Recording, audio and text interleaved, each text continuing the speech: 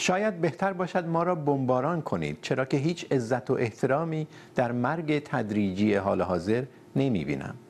چرا رهبر یکی از جزایر اقیانوس آرام چنین میگوید؟ اراده بشر برای حل بحران محیط زیستی کفایت می‌کند؟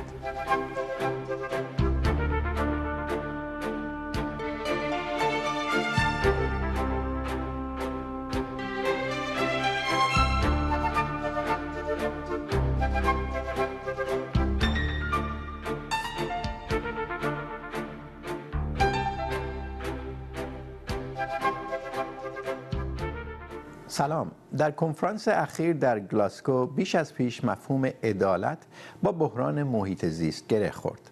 آنها که به دلیل جغرافیای ویژه خود خواهان عدالت هستند، مثل جزایری که با ادامه روند کنونی زیر آب خواهند رفت، جوانانی که خواهان عدالت بین نسلی هستند چرا که گرمایش زمین آینده آنها را پرمخاطره می‌کند، کشورهای توسعه نیافته که می‌گویند عدالت ایجاب می‌کند ملت‌های پیشرفته که به طور تاریخی بیشترین سهم را در آلودگی زمین داشتند بیشترین سهم را در جبران وضعیت هم ایفا کنند، و عدالت طبقاتی چرا که 1% ثروتمند جهان با مصرف انرژی فراوان از جمله در جت‌ها و قایق‌های خصوصی و سفرهای هوایی دور و دراز کسری هنگفت از گازهای گلخانه‌ای را تولید می‌کنند. حال در فضای پس از کنفرانس گلاسگو پرسش اصلی این است که آیا اراده بشر برای مقابله با بحران کنونی و حرکت به سمت عدالت زیست محیطی کافی است؟ آیا میتوان امیدوار بود؟ سوده راد، فعال اکوفمینیست، معتقد است که کنفرانس گلاسگو امیدواری او را بیش از پیش نقش برآب کرد و چندان به روندهای کنونی خوشبین نیست. سیاوش اردلان، همکارم که در طول کنفرانس گلاسگو از اونجا گزارش میداد، در مورد قدم‌هایی که در کنفرانس گلاسگو برداشته شد جواب میدهد و از او خواهیم پرسید که آیا این قدم‌ها نشانه این است که در مسیر درست حرکت می‌کنیم یا نه. خیلی خوش آمدید. سوده، شما ما بگو چرا اراده بشر برای گذر از این بحران زیست محیطی کافی نیست؟ همونطور که شما توی مقدمتون گفتید، این کنفرانس، این گرد همایی به ما نشون داد که ما دیگه واقعا با یک بحران اقلیمی روبرو هستیم. تا اونجایی که سیاستمداران از گوشه گوشه جهان دور هم جمع میشن تا این بحران رو بخوان حل بکنن. اتفاقی که افتاد اتفاق خوبیه، اتفاقی که باید انجام بشه، اما به هیچ وجه کافی نیست. سوال‌هایی که مطرح شده در مورد عدالت، این که ما این قول‌هایی که می‌خوایم بدیم، هر چقدر که بگیم قول‌ها هم خیلی خوشبینانه هستن در حالی که نیستن و عملا کسی نتونست تعهد بده که گام بزرگی برمی‌داره برای اینکه این بحران رو متوقف بکنه. از اون طرف نه سازوکارهایی هستش که برای اینکه این قول‌ها عملی بشن، نه تعهدایی هست برای اینکه عدالت واقعا اجرا بشه و کشورهایی که این روزها بیش از پیش تحت تاثیر این بحران هستن بتونن به در واقع به شرایطی برسن که بتونن با این بحران روبرو بشن. نیروی انسانی، طبقات اجتماعی و اقتصادی مختلفی که از این بحران دارن آسیب میبینن جاشون خالی بود. یک بار دیگه گفتگویی بود بین کشورهای نیمکره شمالی و نیمکره جنوبی از نظر اقتصادی. اون کشورهایی که نتونستن تعهدات بالاتر بدن و نهایتا گفتن ما نمیتونیم تعهد بدیم، برای مثال سوختهای فسیلی رو کاملا حذف بکنیم، به درستی گفتن که ما توانایی این رو نداریم که با نتایج اقتصادی و سیاسی و اجتماعی حذف سوخت فسیلی برای مثال روبرو بشیم در کشورمون. و این نشون میده که مسئله محیط زیست یک مسئله کاملا ایزوله نیست و در کنارش باید مسائل دیگری هم در نظر گرفته بشه. نابرابری‌های جنسیتی، نابرابری‌های اجتماعی، آزادی بیان، حق تجمع، حق اعتراض، حق ایجاد تغییر و حق دسترسی و در واقع دسترسی داشتن به آمار درست، شفافیت در گزارش دهی و اینها همه نقطه ضعف‌هایی بود که ما در این کنفرانس تونستیم ببینیم و می‌بینیم که تعهداتی که داده شده قولی نیستش که ما رو بتونه به جای بهتری برسونه. هیچ بعید نیستش که سال دیگه هم دور هم جمع بشن همین دولت‌ها و بگن که چطور شکست خوردن. کنفرانس‌های اینچنینی البته چند سالیه باره، ولی اتفاقا در همین کنفرانس گفته شد که سالیانه کشورها متعهد باید بشن که گزارش خودشون رو از قدم‌هایی که برداشتن. آیا فکر نمی‌کنی خود همین ملزم کردن کشورها به گزارش زیست محیطی سالیانه قدم خوبیه؟ ببین، پاسخگو بودن امر بسیار لازمیه و خوبه، اما پاسخگو به کی؟ اینکه دولت‌ها میان گزارش میدن که ما نتونستیم به تعهداتمون در واقع وفادار بمونیم، بعد چی میشه؟ هیچ اتفاقی نمیفته. پشت تمام این تعهدها یک سیستم اقتصادی، یک در واقع سود و سرمایه‌داری هستش که طبیعتاً سیاستمدارا به جای اینکه بخوان به محیط زیست فکر کنن، به رأی آوردن دور بعدی، به انتخابات احزابی خودشون و منافع شخصی خودشون فکر میکنن. اینکه آمار بیاد به ما بدن، هر چقدر هم شفاف بگن ما شکست خوردیم یا پیروز شدیم، نتیجه خاصی نداره در مقابله با وضعیتی که امروز ما داریم درش زندگی میکنیم. اشاره کردی به سرمایه‌دارها. اتفاقا در این کنفرانس گلاسکو برای اولین بار تعداد زیادی سرمایه‌دار، صاحبان شرکت‌های بزرگ و مثلا برای اولین بار وزرای دارایی و خزانه‌داری، مثلا وزیر خزانه‌داری آمریکا برای اولین بار بود به عنوان یک وزیر، اولین بار یه چنین منصبی به چنین کنفرانسی اومده بود. این فکر نمی‌کنی تعهدات رو در واقع تضمیندار کنه، به این معنا که پشت این تعهدها بودجه هست، پول گذاشته میشه؟ خیلی از کشورها اومدن گفتن که ما این مبلغ هنگفت رو میگذاریم برای سیاست‌های زیست محیطی. خیلی از شرکت‌ها اومدن گفتن که اعلام کردن، شرکت‌های خیلی بزرگ جهانی گفتن که ما کربن خنثی میشیم تا 2030، بعضی گفتن تا 2035. این معنیش چیه؟ یعنی بودن سرمایه‌دارها، شرکت‌های بزرگ، وزرای خزانه‌داری، این مثبت نیست؟ مثبته از این جهت که بالاخره به این نتیجه رسیدن که باید بیان شرکت بکنن، باید وظیفه‌شون رو و مسئولیتشون رو به رسمیت بشناسن. منفی از این دلیلی که ما پولشویی سبز داریم. میگن که ما می‌خوایم کربن صفر بشیم، در واقع هیچ رد پای کربنی نذاریم. از اون طرف دامداری هایی هستن که میخوان کربن صفر باشن. این که اصلا منطقی نمیتونه باشه رفتاری که میکنن. از اون طرف در مورد خاص پولشویی سبز باید بگم که خیلی شرکت‌ها هستن که تبلیغ میکنن که ما داریم در مناطق مثلا محروم اقلیمی به خصوص که با بحران اقلیمی روبرو هستن تجارت‌هایی راه میندازیم که بتونه به محیط زیست کمک کنه غیره. ولی وقتی که میرید اونجا میبینید که نه تنها این اتفاق نمیفته، بلکه نقض حقوق بشر از نوع‌های مختلف دیگه هم داره اتفاق میفته. نقض حقوق کارگران، نقض حقوق کودکان و غیره. قول‌هایی که میدن خوبه، بله، ولی با توجه به گذشتهشون و کارهایی که تا به حال کردن میتونیم بگیم که نمیتونیم زیادم امیدوار باشیم. بله. نظر شما چیه سیاوش؟ برای اینکه بر اساس گزارش‌هایی که از خودت خوندم و توی تلویزیون رادیو در BBC شنیدم، در هر روز توافق‌هایی، تفاهم‌های اعلام شد، قدم‌هایی برداشت شد. آیا این ما رو در مسیر درست به حرکت انداخته؟ قطعا ما رو در مسیر درست به حرکت انداخته. ببینید مسئله بحران تغییرات اقلیمی یک علوم انسانی نیست، یک بحث اعتقادی و ارزشی نیستش، یک علوم دقیقه هست. ما اعداد و ارقام داریم، فرمول هایی داریم، میدونیم که مشکل چیه، میدونیم کجا هستیم، میدونیم باید برای رسیدن به اون هدف چی کار بکنیم و میدونیم کجا کم آوردیم. بحث واقعا بر سر اینه که با چه سرعتی ما میخوایم به اون هدف ها برسیم و چه هزینه هایی رو لازم هست بدیم. ما زمانی که توافق پاریس رو داشتیم، اگه 6 سال پیش این حرف رو میزدیم، من میگفتم که باید ناامید بود، برای اینکه اون موقع کره زمین داشت به سمت نزدیک به 5 تا 6 درجه افزایش حرارت حرکت میکرد. افزایش حرارت نسبت به 200-300 سال پیش که انقلاب صنعتی شروع شد. بعد از توافق پاریس ما بر اساس فرمول‌ها و الگوهایی که داشتیم به سمت نزدیک به 3 درجه گرمایش حرکت می‌کردیم. بازم فاجعه است، ولی 5-6 درجه یک فاجعه موجودیتیه، یعنی تمدن‌های بشری تا آخر این قرن قادر نبودند که ادامه حیات بدن. باز 3 درجه هزینه‌های زیادی خواهیم داشت. توافق گلاسکو دوباره بر اساس تعهداتی که دادن یک ذره ما پایین‌تر اومدیم و حالا 2.5 درجه افزایش گرما رو میتونیم انتظار داشته باشیم اگر همه تا چه سالی؟ تا سال 2100. بله. اگر همه به تعهداتشون عمل بکنن. مهم این هستش که تا سال 2030 ما از اون آستانه خیلی مهم 1.5 درجه عبور نکنیم. همین اگر خیلی مهمه. مثلا در حوزه جنگل زدایی گفته میشه که کشورهای اصلی در جنگل زدایی، مقصر در جنگل زدایی، اومدن تعهد کردن تا 2030 پایان این دهه این کار رو متوقف کنن. ولی همین هفته اعلام شد که در 10 سال اخیر جنگل زدایی به شدت افزایش یافته و الان در اوجشه در جاهای مثل آمازون.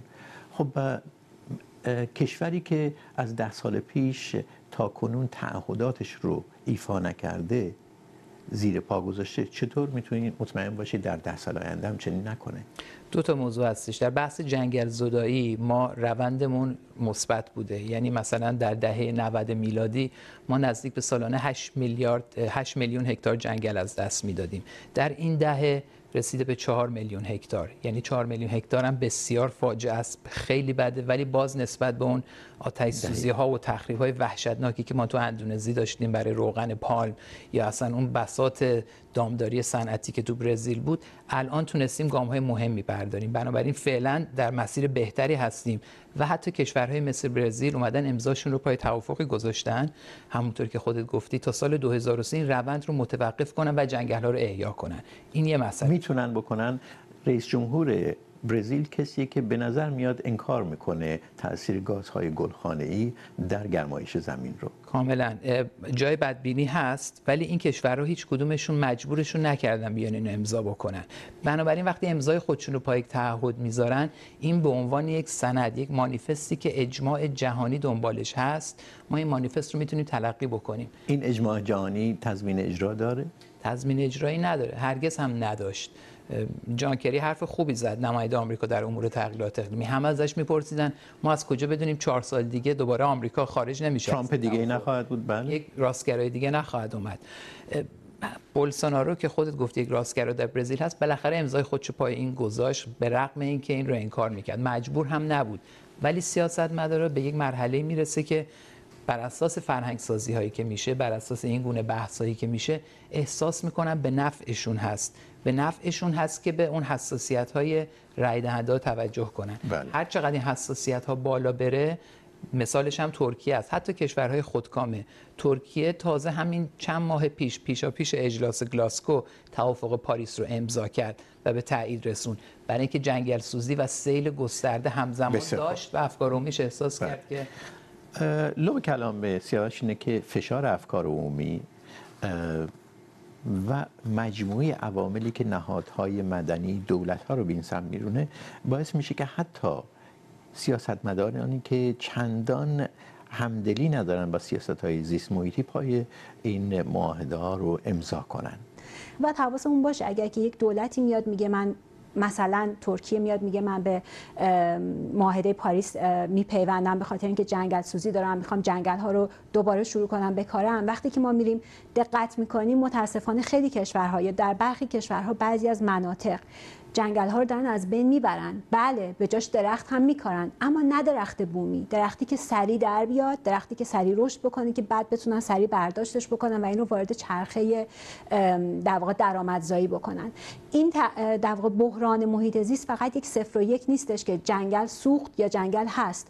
جایگزینش چه جور جنگلیه؟ جایگزینش چه جور پوشش گیاهیه؟ آیا منظور شما اینه که یک، سیاست‌های مقابله با گرمایش زمین پایدار نیست، دوما اینکه کفایت نمی‌کنه به دلیل اضطراری بودن قضیه؟ نه پایداره و نه کفایت میکنه. پایدار نیست به این دلیل که در هر کشوری سیاستمدارای جدید که وارد دور قدرت بشن میتونن این سیاست‌ها رو تغییر بدن، میتونن اجرا نکنن یا میتونن به اندازه‌ای که لازم بوده اجرا نکنن. به ما بگن جنگل داریم ولی نگن چه نوع از جنگلی داریم و در نتیجه پایدار نیست و کافی هم اصلا نیست. برای اینکه از الان تا پایان دهه تا وقتی که ما برسیم به اون چک پوینت یا محلی که می‌خوایم نگاه کنیم ببینیم سیاستمدارا چه کار کردن، دولت‌ها چه کار کردن، ما آسیب‌های فراوانی همچنان داریم به محیط زیستمون وارد می‌کنیم. اگر شرکت‌های اتومبیل سازی میگن که ما تا سال مثلا 2040 ما می‌خوایم ماشین‌های تولید نکنیم که آلاینده باشن و ماشین‌ها رو از دور خارج کنیم، این ماشین‌ها که غیب نمیشن، میرن تو کشورهایی که به اصطلاح جهان سوم نگه داشته شدن یا توسعه دست دوم فروخته میشن. دقیقاً، در واقع این کره زمین این دیگه مرز نداره آب و هوای ما. کره زمین یک زیست بومه. متجسم. این استدلال اصلی فعالان زیست محیطی و کلا میشه گفت اون بخش از کره زمینی که ناراضی است از سیاست‌های مقابله با گرمایش زمین، جوان‌هایی که در گلاسکو اومدن اعتراض کردن و در شهرهای دیگه، حرف اصلیشون اینه که وضعیت اضطراری تر از اونه که ما بیایم هدفهایی برای 2040 2050 در مورد هند 2070 بگذاریم و اینه که باعث میشه ما سیاست‌های در پیش گرفته رو ناکافی بدونیم، یعنی مقایسه اضطراری بودن وضعیت با به اصطلاح پروجکشن ها، یعنی هدفهایی که برای آینده گذاشته میشه. فقط هم حرف کنشگران نیست، حرف دانشمندان هست، حرف دبیر کل سازمان ملل هست، هم جان مایه‌شون اینه که قدم رو به جلو و مثبت، اما کافی نیست. ما همه این رو میدونیم. خب کافی نیست، حالا باید چیکار بکنیم؟ آیا باید تسلیم بشیم یا اینکه باید همچنان سعی بکنیم که ببینیم اون نقاط ضعف چی هستن، اون کاستی ها چی هستن؟ و خوشبختانه به همون علت که تغییرات اقلیمی مسئله علمی هستش و همه رو دانشمندان برای ما فرمول ها و الگوهایی دارن که میتونن سنجش بکنن، این کاستی ها رو بیش از پیش ما میتونیم ببینیم. جای امیدواری هست و مثل هر حوزه دیگه ای، خانم راد اکوفمینیست هستن، خب در زمینه حقوق زنان ما الان خیلی کاستی ها داریم ولی میدونیم داریم به سمت مثبت حرکت میکنیم. آیا به این معنیه که چون میدونیم خیلی کاستی ها وجود داره در قوانین تسلیم بشیم، مطالبه گری نکنیم، ناامید بشیم؟ بحث این هستش، واقعا بحث اینه که تا کی و تا چه حد می‌خوایم هزینه. من اگر اجازه دارم به صحبت شما اضافه می‌کنم و اون نقش فردی ماست. این نیستش که فقط دولت‌ها یک تصمیم بگیرن و ما بگیم شما تعهد دادید که این مقدار پلاستیک تولید نکنید یا زباله‌هاتون رو نفرستید به این کشور، بلکه نقش فرد ما هم مهمه اینجا. هنوز وقتی ما راجع به کم کردن میزان مصرف گوشت صحبت می‌کنیم حمله میشه، چه حمله فردی، چه حمله به وگان بودن، چه حمله به فعالین محیط زیست و غیره و مقایسه می‌کنن با مثلا سفرهای هوایی و غیره. از طرف دیگه این رو هم نباید فراموش کنیم که دسترسی به زندگی که کمتر به محیط زیست آسیب بزنه همیشه همه جا ارزون نیست. ما راجع به مثلا ماشین‌های برقی صحبت می‌کنیم که قیمتشون سرسام‌آوره و دولت‌ها برای خرید اونها سوبسید قائل میشن، اما با این حال فقط یک قشر مشخصی در هر کشوری میتونن دسترسی داشته باشن به خرید ماشین‌هایی که کمتر آلاینده باشن. بله، اتفاقا یه نمودار ما میندازیم روی صفحه پشت سرمون سیاوش و این نشون میده که چه چیزهایی بیشتر میتونه رد پای کربنی افراد رو کاهش بده. در صدر اینها زندگی بدون خودروه. ما میدونیم برای خیلی‌ها در شهرهای بزرگ در کشور مثل ایران زندگی بدون خودرو واقعا قابل تصور نیست، برای اینکه در ایران در شهرهای بزرگ جایی مثل تهران مترو الان دیگه گسترش یافته، ولی برای خیلی‌ها زندگی بدون خودرو اصلا قابل تصور نیست، سخته. یا در رده بعدی داشتن خودروی الکتریکی. خب خودروی الکتریکی حتی در کشورهای پیشرفته تا حدود $10,000 یا $10,000 گرانتر از خودروهای معمولیه. در رده بعدی کمتر پرواز کردن، به خصوص پروازهای طولانی در طول سال. خب خیلی‌ها که پولشو دارن و وقتشو دارن و میتونن پروازهای طولانی میگیرن، اما آیا اینها حاضر هستن در سال کمتر پرواز کنن؟ خیلی‌ها هم ناچارن، میرن سر میزنن به پدر و مادر، بستگان مثلا از آمریکا به ایران. به اینها میشه گفت که کمتر پرواز کنید. میخوام ببینم آیا اینا نشون نمیده که هنوز در سطح کره زمین امکانات برای مردمی که رد پای کربنی سنگین دارن آماده نیست، یا ممکن اصلا از نظر ذهنی هم آماده نباشن براش؟ من موافق هستم. فقط جهت تصحیح اعداد و ارقام بهترین کاری که فرد میتونه بکنه برای کاهش رد پای کربنیش اول کاهش سفرهای هواییه.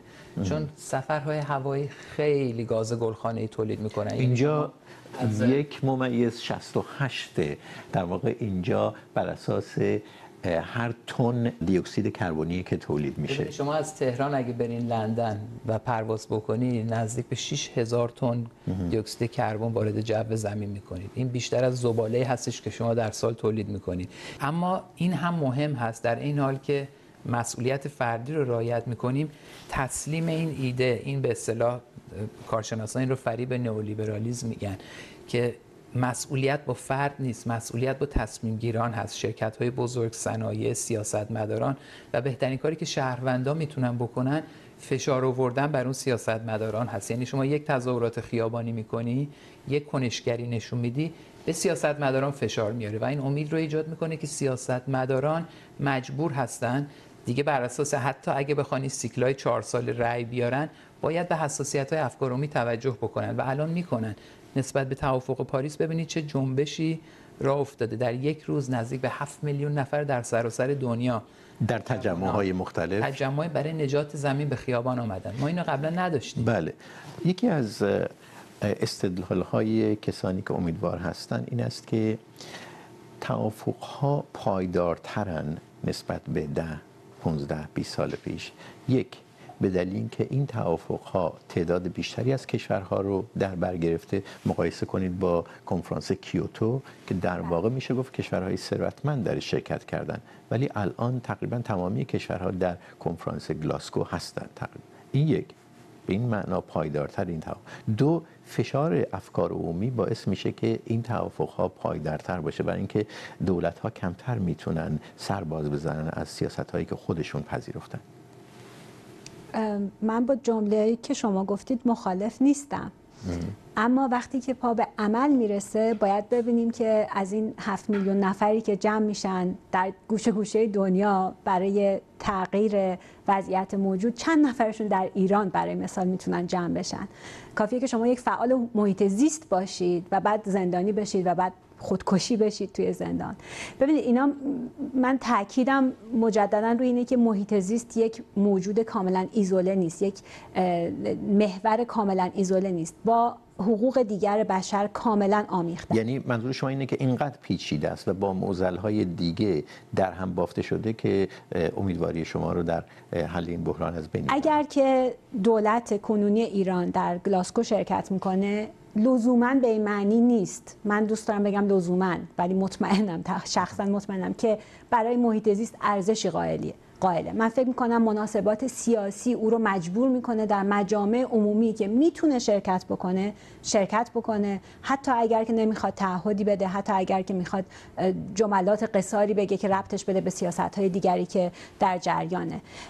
وقتی که نگاه میکنیم باز دوباره به این پایداری، به اصطلاح تعهداتی که میشه، کشورها میان تعهد میدن و میگن که تازه این تعهدات برای ما کمه، ما وقتی که برگشتیم کشور خودمون یه سری تعهدات دیگه هم اضافه میکنیم. از اون طرف میبینید که بودجه‌ای که میذارن برای جنگ افزاری، برای در واقع تولید ابزار جنگ، برای جنگ افروزی در کشورهای دیگه که اتفاقا اونها با بحران‌های ویژه و مشخص محیط زیستی در واقع روبرو هستن، میبینیم که خب این فقط یک ابزار گول زدن افکار عمومی جهانیه و عملی نمیتونید شما بگین که سیاستشون سیاست پایداریه در مورد محیط زیست. بله. من دو نکته رو اگه اجازه بدیم بگم در جواب خانم راد و اون ببخشید اگه ممکنه منو فقط سوده صدا کنید.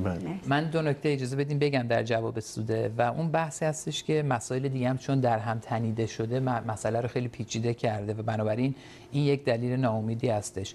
بله، تغییرات اقلیمی با خیلی از مسائل، سیاست، امنیت انرژی، رشد اقتصادی، عدالت اجتماعی در هم تنیده شده، ولی اگه قرار باشه ما این رو دلیلی قرار بدیم برای اینکه خب ما مسائل دیگه اینجا هست که باید بهش فکر بکنیم، خودمون رو سرگرم بکنیم با یک مسائل دیگه که مستقیما ربط به اون هدف اصلی ندارن و هدف اصلی جلوگیری از گرمتر شدن زمینه.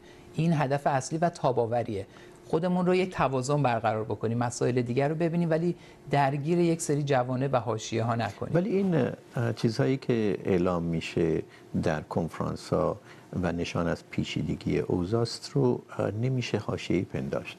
مثلا ایران اومده گفته که من تحریمم و چون در تحریم هستم نمیتونم پایبند به خیلی از این سیاست‌های زیست محیطی باشم. تحریم‌ها رو بردارید، من حاضرم توافق پاریس رو اجرا کنم. نظر در مورد این چیه؟ آیا این یه چیز حاشیه‌ای یا نشون از پیچیدگی اوضاع میده؟ نشون میده که مسائل زیست محیطی با مسائل سیاسی در هم تنیده؟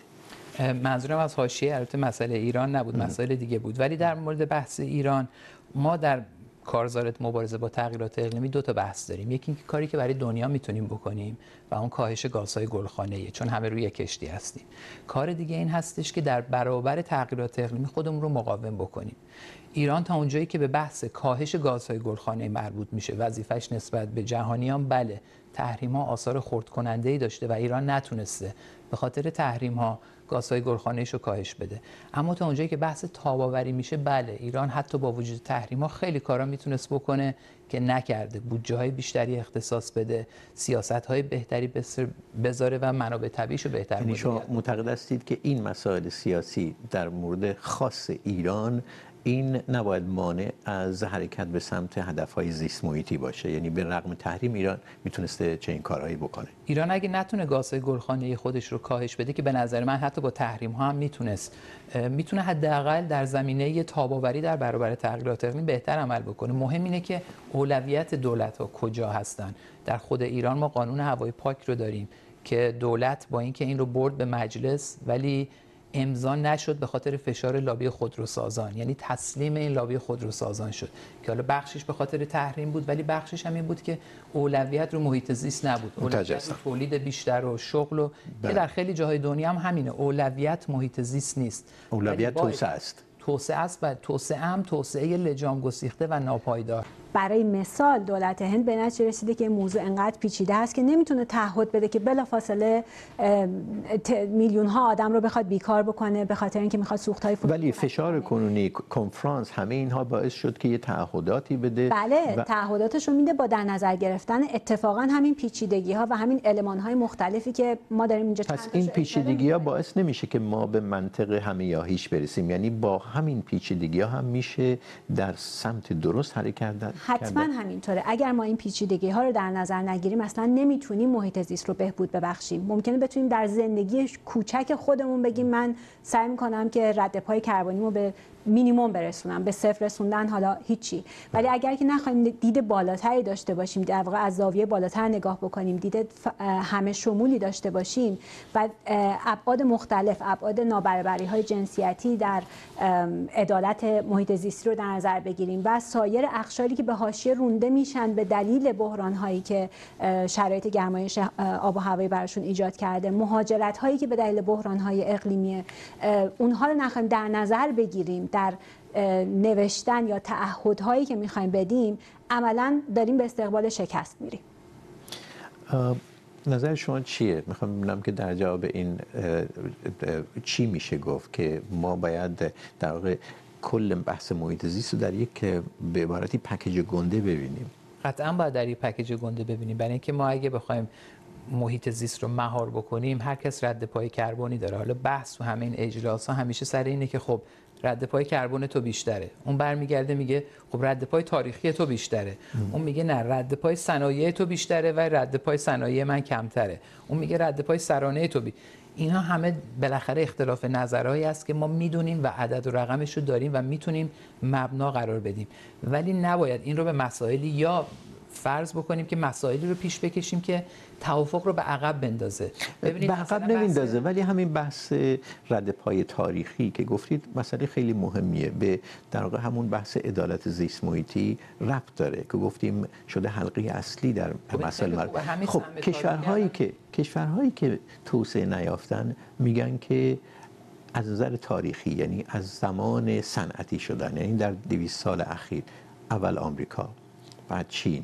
هند و جالب اندونزی کشور پنجم در این زمینه، اینها بیشترین سهم رو در آلوده کردن زمین داشتن و اغلب این کشورها الان، اکثر این کشورها پیشرفته صنعتی هستند و اون وقت اینها که بیشترین سهم رو از نظر تاریخی در آلوده کردن کره زمین دارن، میان به ما میگن که چنین و چنان کنین در شرایطی که ما هنوز آماده نیستیم و به این معنا این عدالت زیست محیطی نیست دیگه. آیا واقعا این مسائل مطرح میشه و اراده برای حل این مسائل هست؟ قطعا مطرح میشه، چون الان میبینید عدالت اقلیمی رو تقریبا همه فهمیدن که جز روی دیگر سکه تغییرات اقلیمی هست. ما قبلا فقط میگفتیم تغییرات اقلیمی، همه میگفتن خب تغییرات اقلیمی، الان میگیم عدالت اقلیمی. الان ما میفهمیم که عدالت اقلیمی هم روی دیگر اون سکه است و همین بحث عدالت اقلیمی تو چانه زنی هایی که داره انجام میشه بسیار مؤثر بوده از سال 2015 تا همین الان. صندوقی که قرار بود کمک بکنه به کشورهای محروم که قرار بود سالانه 100 میلیارد دلار بدن، الان نزدیک 300-400 میلیارد جمع شده. کسر بودجه داشته هر سال، برای اینکه آمریکا اومد خارج شد و این مقدار از پولاشو قطع کرد، ولی تا الان نزدیک به 500 میلیارد دلار جمع شده و قراره تا سال 2030 صدها میلیارد دیگه جمع بشه برای کمک به کشورهای محروم. بنابراین فقط حرف نیست، اینجا پول پشتشه. این رقم هنگفتیه سوده.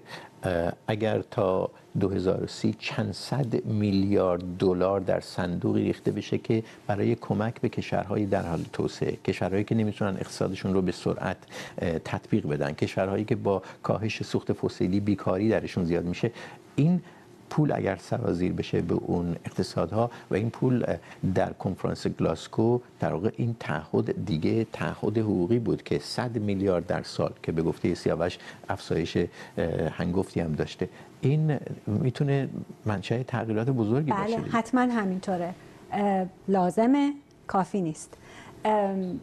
باید ببینیم که این کشورهایی که ما الان داریم بهشون کشورهای محروم و من با اصرار میگم اینا کشورهای عقب نگه داشته شده هستند، این چطور قراره خرج بشه؟ اونجا در واقع چه صنایعی قراره ساخته بشه اونجا؟ آیا قراره که صنایع مثلا بازیافت پلاستیک های زاید کشورهای به اصطلاح توسعه یافته بره اونجا و اونا بازیافت کنن و نمیدونم در نهایت کره زمین حالش بهتر بشه، در حالی که اونجا با کلی آلودگی منطقه‌ای در واقع روبرو هستند؟ یا اینکه واقعا قراره که یک ساختارهایی ساخته بشه که نه تنها محیط زیست بهتر بشه، بلکه محیط زیست با در نظر گرفتن عدالت جنسیتی، عدالت طبقاتی و سایر محورهایی که ما داریم بهش نگاه میکنیم برای هر انسانی و هر موجودی که داره زندگی میکنه بهبود پیدا بکنه.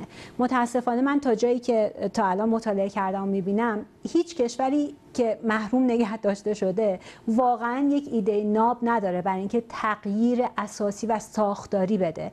این تغییر هم فرهنگی، هم سیاسی، هم اقتصادی و هم تکنولوژی، فقط یک محوره و هم تکنولوژیک. بخشی از این پول‌ها میتونه صرف تکنولوژی هایی بشه که برای حفظ محیط زیست به کار میاد. مثلا همین چند ماه پیش صحبت شد از نوعی باکتری یا ویروس یا نمیدونم چی میشه، پلاستیک خور. خب این ممکنه رؤیا به نظر برسه ولی خیلی از این تکنولوژی ها قبلا رؤیایی بودن. یا الان دیگه گفته میشه که تکنولوژی دفن دی اکسید کربن طوری که صدمه نرسونه، این الان دیگه به مرحله اجرا و عملی شدن رسیده. خب این تکنولوژی ها امیدوار نمیکنه شما رو؟ بدون اینکه بخوایم وارد بحث علمیش بشیم و واقعا ببینیم چه جور تکنولوژی هستن، خیلی جالبه که در این حال ما داریم از بودجه‌های هنگفتی حرف میزنیم که به کشورهای محروم نگه داشته داریم میدیم، از یه طرف دیگه بودجه‌هایی داریم برای اینکه مشکلی که داریم درست میکنیم هر روز حل بشه. این مثل این میمونه که ما به این تکنولوژی برسیم که زباله‌هامون رو بفرستیم کره ماه. بله از جلو چشممون میبره، در واقع دیگه جلو چشممون نخواهد بود، ولی یک مشکل بزرگ دیگری درست میکنیم. ما الان در شرایط بحرانی بله خیلی خوبه که باکتری داشته باشیم که پلاستیک رو بخوره و بتونه ما رو از دست این غرق شدن توی پلاستیکی که تولید کردیم نجات بده، ولی در عین حال هم باید متوقف کنیم یا به شدت مصرف پلاستیک رو، تولید پلاستیک رو و مصرف پلاستیک رو، کاری که الان از نظر فرهنگی تو خیلی از کشورها داره میشه، حتی در ایران هم. خب پس داره میشه، یعنی سبک زندگی داره تغییر میکنه دیگه در اثر همین. سبک زندگی دقیقاً داره تغییر میکنه، نگاهی که من رو ناامید میکنه یا به اندازه کافی، بهتر بگم به اندازه کافی امیدوار نمیکنه، به اندازه کافی ذوق زده نمیکنه، این کند بودن روند تصمیم گیرنده هاست در تعهدهاشون، در اجرای تعهدهاشون و در فرهنگ سازیشون، هم در نقش فردی که دارن، هم در نقش مدیریتی منطقه‌ای و کشوری. سیاوش، دانشمندایی که توی گلاسکو بودن همین رو گفتن خوبه ولی کنده و این در قیاس با فوریت این وضعیت چندان امیدوارشون نمیکنه دیگه. این لب کلامشون بود دیگه. کاملا همینه، کند هست، ناراحت کننده هست و بحث نسبیه دیگه. هر چقدر هم شما سریعتر بکنین بالاخره عده‌ای از ما، عده‌ای از دانشمندا، کنشگرا میگن کافی نیست. کنشگرا اینجا گروه شورش علیه انقراض گفت ما 2025 باید کربن صفر بشیم. دولت برنامه گذاشته 2050. حالا هر دولت بریتانیا و کشورهای دیگه. مهم این هستش که در عین حال که ما داریم این حرکت رو به جلو میبریم کاری نکنیم که باعث پسکنش بشه، یعنی باعث یک بکلش بشه و فرض بکنیم که ما 2025 واقعا بخوایم کربن صفر. منظورت از پسکنش چیه؟ یعنی در میان رای دهنده ها، در میان عموم مردمی که ممکنه این براشون سنگین باشه؟ کاملا. ما الان یک جنبش بزرگ اقلیمی داریم و مردم همه پشت این قضیه اومدن و درک کردن مشکل، دست کم در کشورهای غربی. ما اگه قرار باشه حالا یه دفعه وسط این جنبش گام‌هایی برداریم که باعث بشه یک دفعه یک حرکت جلیقه زردا به وجود بیاد که بخواد مخالف باشه با هر گونه مثلا حذف یاران از سوخت‌های فسیلی، یا یه حرکت انحرافی مثل جنبش وال استریت پیش بیاد که همه اینا زودگذر هستند ولی اون جنبش توده‌ای نیستن و صرفا بحث رو به انحراف میبرن. خب فکر درستی نیست. ببینید مثلا بحث دامداری، آیا منظور شما اینه که حرکت‌های رادیکال، حرکت‌هایی که نه لزوما رادیکال، ولی حرکت‌هایی که انرژی رو بگیرن دیگه، انرژی رو صرف یک بحثایی بکنن که ما رو به اون هدف اصلی و جلوی اجماع جهانی رو میگیره. گاهی بهتر است که شما مصالحه بکنید با یک اجماع جهانی تا اینکه بخواد گام‌های رادیکالی بردارید که بعداً تاوانش رو بدید. میتونید مثال بزنین از این؟ مثلا بحث گوشتخواری است، دامداری صنعتی. همین الان بخوان تو اجلاس گلاسکو بگن گوشت نخورید، همه مردم روی گردان میشن از این قضیه. باید آهسته آهسته رفت جلو. ما داریم راجع به مردم حرف میزنیم در حالی که مردم یک چیز مشخص نیست. من فکر می‌کنم متفاوته. برداشتمون از مردم و حتی کنش و واکنش اون مردم هم متفاوته. ما سیاستمدارانی داریم که اتفاقا راجع به کم خوردن گوشت صحبت میکنن. در مدارسی برای مثال در فرانسه اصلا جشن روز وجتریان بودن، گیاهخوار بودن دارن. توی بوفه مدرسه فقط غذای گیاهی میدن اون روز. همینجا توی لندن هر رستورانی که میرید یک منوی هم داره، مثلا روز دوشنبه بدون گوشت و غیره. و من فکر می‌کنم که اگر که سیاستمدارا به قول شما جرئت نمی‌کنن این حرفو بزنن به خاطر اینکه مواجه میشن با یک واکنش بزرگی از طرف اون چیزی که ما مردم میگیم، ولی میگیم معترضان، میگیم کسایی که هنوز با بحران اونقدری که باید روبرو بشن روبرو نشدن، فکر می‌کنم خیلی ساده انگارانه نگاه. میفهمم سوده، ولی یه مثال دیگه هم در ارتباط با افکار عمومی میشه زد. در همین ماه‌های اخیر در کشورهای توسعه یافته غربی دیدیم، در اروپا وقتی که بنزین گران شد، خیلی از فعالین زیست محیطی حتی اومدن گفتن که وقتی بنزین گرانتر بشه فوق‌العاده دشوار خواهد بود به مردم بقبولونی که سوخت‌های فسیلی باید کاهش پیدا کنه، برای اینکه کاهش سوخت‌های فسیلی یعنی گرانتر شدن بنزین، گرانتر شدن گاز. خب این یه مثال کلاسیک دیگه. افکار عمومی میتونه به یه جایی برسه که یک مرتبه پس بزنه سیاست‌های یا اهداف زیست محیطی رو. نه در پاسخ به این یا در ادامه گفتگویی که الان پیش اومد، من میخوام برگردم به اون کارهای رادیکال نکردن. اتفاقا کارهای رادیکال در هر جنبشی که نگاه بکنید فضا رو باز میکنه برای گفتن چیزهایی که همیشه گفته نمیشه یا همیشه شنیده نمیشه. افرادی که به صورت رادیکال برای گیاهخواری مبارزه میکنن اتفاقا فضا رو آماده تر میکنن برای اینکه یک روزی سیاستمداری مثلا در کاپ سی بیاد بگه که ما در کشورمون یک روز گیاهخوار هستیم. اگر که اتفاقاتی مثل افزایش قیمت بنزین یا اصلا کاهش قیمت، این رفتارهایی که به صورت رادیکال از طرف دولت‌ها انجام میشه اتفاق بیفته، اگر بسترسازی به اندازه کافی نشده باشه، مردم ندونن چرا بنزین داره گرون میشه، چرا داره ارزون میشه، چرا بنزین باید استفاده کرد، چرا نباید استفاده کرد، هر رفتاری میتونه موجب به شکست. یعنی ربطی به حرکت‌های رادیکال نداره افکار عمومی. و رادیکال چطور تعریف میشه؟ رادیکال بر اساس مینستریم یا جریان اصلی تعریف میشه و اون رادیکاله که اون جریان اصلی رو میسازه. بله. آیا حرکت‌های رادیکال مثل حرکت جوان‌ها بخشی از همین فشار افکار عمومی نیست برای اینکه دولت‌ها، شرکت‌ها، نمیدونم نهادهای جهانی مثل سازمان ملل مصمم‌تر قدم بردارن؟ همین حرکت‌های رادیکال لازم نیست که پشت این ماجرا باشه؟ قطعاً به نظر من لازمه. فکر کنم داده‌های ما یکیه، فقط نتیجه گیری که ازش می‌کنیم با هم دیگه فرق داره. این حرکت رادیکال باید باشه، به قول معروف باید رادیکال‌هایی باشن که مرگ رو بخوان تا صنایع سوخت فسیلی منافع تثبیت شده به تبع راضی بشن. این باید باشه، ولی اینکه وقتی بعضی از مطالبات اینها بازتاب پیدا نمی‌کنه در تصمیم گیری هایی که در این مقطع تاریخ ما الان باش روبرو هستیم از طرف جامعه جهانی، این رو نباید حمله بر ناامیدی بکنیم، حمله بر این بکنیم که بسترسازی های لازم داره انجام. یعنی رادیکالیسم در عین امیدواری. رادیکالیسم در عین امیدواری. رادیکال نمیتونه امیدوار باشه که وقتی میاد تو خیابون واقعا فردا سیاستمداری بیاد بگه من سال 2025 کربن صفر میکنم، هیچ کی هم دیگه گوش نخوره. خب این رأی نمیاره. ولی اصلا برای همین اسمش رادیکال میشه، یعنی میدونه که بلافاصله به نتیجه نمیرسه، برای همین ادامه میده به تلاشش و اینجوری میشه که بدبین ولی امیدوار. شما سوده خودت رو اکوفمینیست گفتی معرفی کنم. این به چه معناست؟ آیا فکر میکنی در یه زمینه‌هایی به خصوص در یه زمینه‌هایی اقدامات و قول‌های کنونی ناکافیه؟ حتما همینطوره. من کویر اکوفمینیست خودم رو معرفی میکنم در چارچوب تمام کنشگری‌های موجود در دنیای امروز که هم لازم هستن.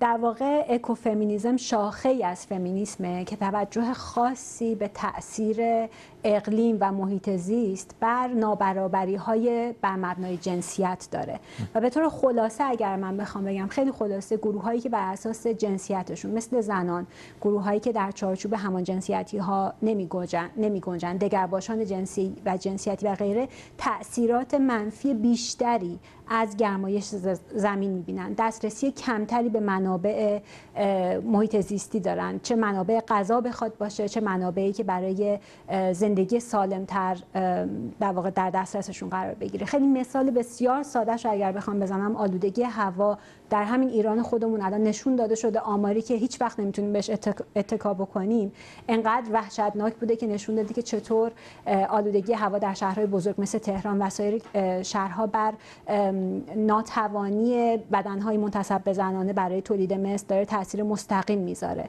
خیلی خلاصه این رو در زبان فارسی میگم موجب نازایی زنان میشه، ما این رو در زبان در واقع طیف جنسیتی طور دیگری بیان میکنیم. و برای مثال خشکسالی نشون میده که چطور دختر بچه‌ها زودتر ازدواج میکنن و در واقع کودک همسری برای دخترها بیشتر اتفاق میفته در مناطقی که دچار خشکسالی هستن. دقیقاً، خشکسالی و هر گونه بحران محیط زیستی. یه مثال دیگه ای که من همین اخیراً توی شبکه‌های اجتماعی دیدم، سیاوش، مشکلات مادران در استان‌های مثل سیستان و بلوچستان بود برای دسترسی به آب آشامیدنی و حتی آب برای شستشوی فرزندانشون. این نشون میده که اون اقشار، اون گروه‌های اجتماعی که صداشون ضعیف‌تره، صداشون نمیرسه، اینها بیشتر در واقع در معرض آسیب‌های زیست محیطی هستن. آیا در کنفرانس‌هایی مثل گلاسکو واقعاً شنیده شد چنین صداهایی؟ اونجا بودی، احساس کردی که صدای کسانی، گروه‌هایی، اقشاری که بیشترین آسیب رو می‌بینن اینجا تنین داره؟ بیشک شنیده شد. اونجا نماینده 197 کشور بودند، از کوچکترین جزایر همونقدر وقت آره، ولی کشور مثلا نماینده ایران آقای سرعت، آیا اشاره کرد به اونچه که در سیستان و بلوچستان میگذره؟ خب اشاره کرد، از نظر او مشکل اصلی تحریم ها بود. حالا اون بحث ایران واقعا منحصر به فرده، چون ایران علاوه بر تغییرات اقلیمی و سوء مدیریتی که در همه دنیا وجود داره با بحث تحریم ها هم مواجهه. اما کشورهای کوچک دیگر، کشورهای محروم، اینا همه اومدن، نماینده یکی از این جزایر عکس نوه‌هاش رو گرفت، به گریه افتاد، گفت شما دارین حکم مرگ منو امضا میکنید. اگر شما امروز گازهای گلخانه‌ایتون رو کاهش ندین، عملا خب بیاین ما رو بمباران کنین، از صفحه روزگار محو کنین، چون جزایر ما با افزایش 1.5 درجه گرمایش زیر آب خواهند رفت. اینا صداشون شنیده میشه. رئیس جمهور جزیره پالاو بود. بله. اینا همشون این صحبت‌ها رو کردن، بنابراین بازتاب داشته. بحث عدالت اقلیمی خیلی مهم بوده، ولی در نظر بگیرید بله، رد پای کربن اونهایی که از همه کمتره الان بیشترین آسیب‌ها رو دارن از تغییرات اقلیمی می‌بینن، ولی این بحث بازتاب داشته در این چانه‌زنی‌هایی که بین کشورهای ثروتمند و کشورهای رو به توسعه وجود داشته، در بین کشورهای شمال و در بین کشورهای جنوب. اما در این حال در نظر بگیرید وقتی ما صحبت از محرومیت می‌کنیم، ما الان داریم می‌بینیم که تو کشوری مثل هند نزدیک به 250 میلیون نفر برق ندارن، یعنی نزدیک به 3-4 برابر جمعیت ایران در تاریکی مطلق دارن زندگی میکنن. خب اینها احتیاج دارن که بالاخره اونها هم محروم هستن دیگه. در چین ما در مثلا 10 سال همین گذشته بحث برق رو بگذارید یه مقدار روش مکس کنیم، به شما میرسیم سوده. در همین روزهای کنفرانس گلاسکو یکی از اعضای شورای انرژی‌های تجدیدپذیر در ایران اومد گفت که در شرایطی که ما از تحریم حرف میزنیم، ما نمیدونم از عدم توانایی برای پیشبرد مقاصد زیست محیطی پاریس حرف میزنیم، کشور نسبتاً کم توسعه یافته‌ای مثل اوکراین یا در حال توسعه اسمشو بگذاریم، اومد درست برابر انرژی که نیروگاه بوشهر تولید میکنه در سالهای اخیر انرژی خورشیدی تولید کرد. با تکنولوژی خیلی ساده این تبا موزاییک‌های خورشیدی رو گذاشتن روی بام خونه‌ها. این به ما چی میگه؟ آیا محرومیت یک نقابیه برای عدم پیشبرد سیاست‌های زیست محیطی و همین چیزاست که کسایی چون سوده رو ناامید میکنه؟ محرومیت و فساد میتونه نقاب باشه، ولی در عین حال هم یک دلیل هم میتونه باشه، یک دلیل موجه برای خیلی از کشورهای مثلا ثروتمند تو چون زنیاشون با کشور فقیر میگن خب ما به شما این 100 میلیارد دلار سالانه پول میدیم. از کجا بدونیم که در این چنبره فساد و سوء مدیریتی که شما تو کشورهای خودتون دارین این پول گم نشه؟ خب حق هم دارن این سوال رو بکنن. احتیاج داره که همیشه سازوکارهای نظارتی زیادی باشه. هست سازوکارهای نظارتی؟ سازوکارهای نظارتی برای تخصیص این پول‌ها هست. یه ذره بوروکراسی وجود داره. مثلا الان فیلیپین 17 میلیارد دلار پول تقاضا کرده برای تاب‌آوری برای مقابل تغییر اقلیم. گاهی اوقات انقدر این طول میکشه که فیلیپین میگه این دهکده‌ای که من می‌خواستم بهش پول بدم که کمک بشه جلوی سیل، این دهکده که بین رفت دیگه، الان پولتون به درد من نمیخوره.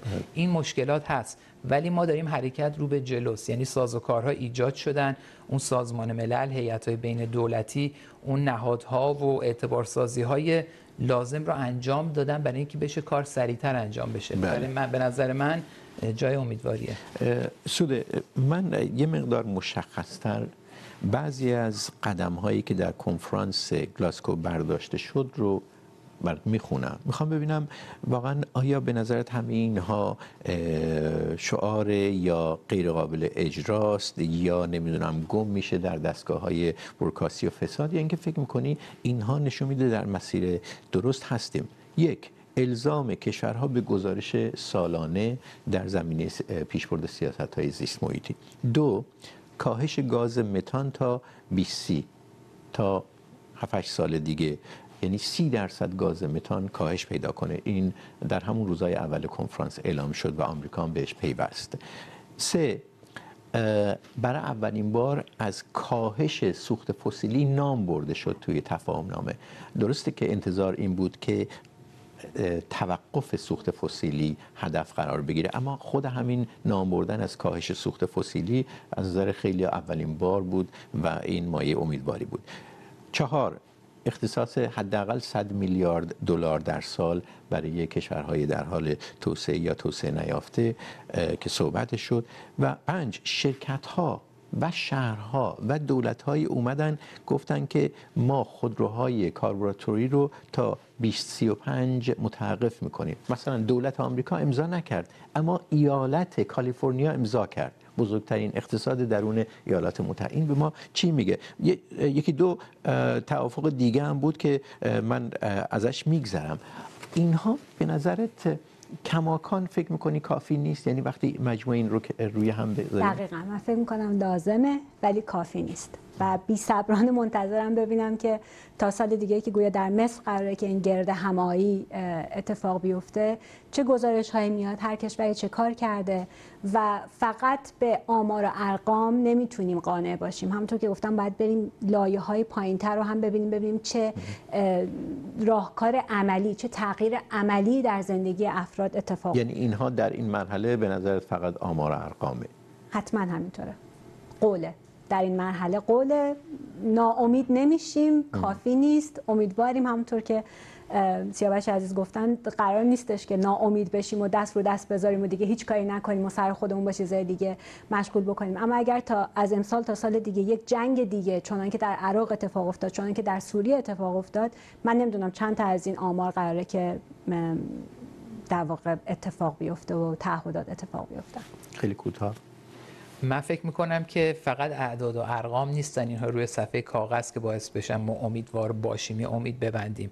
ما از 30 سال پیش اقتصادهای جهان بزرگتر شدن، دنیا ثروتمندتر شده هرچند نابرابرتر، رشد تولید ناخالص داخلی بیشتر شده، ولی در عین حال آلایندگی ها کمتر شده. یعنی میزان گازهای گلخانه‌ای که ما تولید کردیم نسبتش با رشد اقتصادی فرق کرده. یعنی ما تونستیم کاملا رشد اقتصادی رو در نزدیک به 50 کشور از آلایندگی منفک بکنیم. این خودش یه انفکاک مطلق حساب میشه تو تعبیر کارشناسا. بنابراین تا سال 2030 هم که دنیا میتونه ثروتمندتر باشه، تا سال 2050 میتونه پیشرفته تر باشه، حتی میتونه برابرتر باشه، با آلایندگی کمتر و ما الان داریم به اون سمت حرکت میکنیم. گفتی در بسیاری از کشورهای پیشرفته افزایش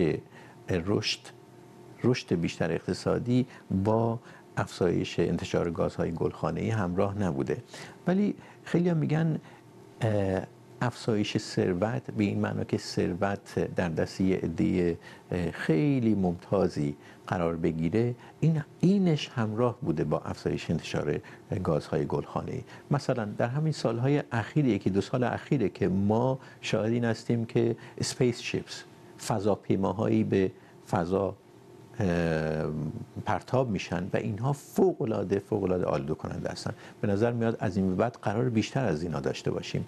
تعداد قایق‌های بزرگ تفریحی اون 1% ثروتمند که 16% انتشار گلخانه‌ای سهمشون روی کره زمینه، این داره بیشتر میشه. پروازهای اینها با جت‌های خصوصی داره بیشتر میشه. یعنی رشد ثروت اگر به معنی رشد ثروت در دست همون 1% ثروتمند اون در واقع لایه نازک باشه، این همراه با افزایش انتشار گلخانه‌ای بوده، گازهای گلخانه‌ای. ثروت فقط در دست اقشار ثروتمندتر نبوده، بله اونها بسیار ثروتمندتر شدن، نابرابری بسیار بیشتر بوده، تمرکز ثروت بسیار بیشتر شده همراه با تمرکز قدرت، اما در عین حال در مقیاس کشوری اما فکر می‌کنی در مقیاس جهانی در 20 سال 30 سال گذشته طبقه متوسط نزدیک به 0.5 میلیارد نفر، 0.5 تریلیون نفر، یعنی 500 میلیارد نفر بزرگتر شدن. در چین ما بزرگترین رشد طبقه متوسط رو دیدیم به واسطه همین رشد اقتصادی. 400 میلیون نفر از زیر خط فقر اومدن بیرون. در هند، در خیلی از کشورها، بنابراین هرچند پولدارها دارن پولدارتر میشن، اما طبقه متوسط داره گسترده تر میشه و ما میتونیم امیدوار باشیم که تا سال 2050 جهان از زیر خط فقر مطلق بیاد بیرون. و این کمک میکنه به اهداف زیست محیطی. فکر میکنی هرچه فقر کمتر بشه؟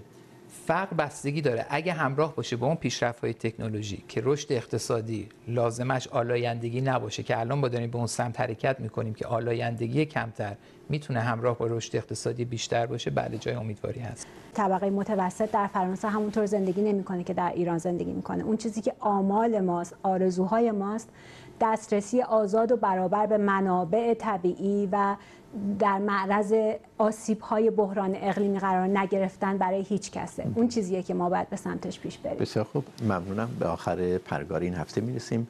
تشکر از شما که این بحث رو دنبال کردید و همینطور از مهمان‌های برنامه سوده و سیاوش اردلان. پرگار را پیش از پخش از تلویزیون روی یوتیوب منتشر می‌کنیم تا اگر مایلید اون رو شنبه‌ها زودتر ببینید. هم پرگار تلویزیونی و هم پادکست، یعنی نسخه شنیداری پرگار، در وبسایت BBC فارسی منتشر میشه. پادکست برنامه که اندکی طولانی‌تره و صحبت خودمونی آخر برنامه به اون اضافه میشه رو در کانال تلگرام بخش فارسی BBC هم میتونید دریافت کنید. ضمناً این چند دقیقه اضافه پادکستی رو به طور تصویری روی اینستاگرام BBC فارسی هم میتونید ببینید. روز و شب بر همه شما خوش.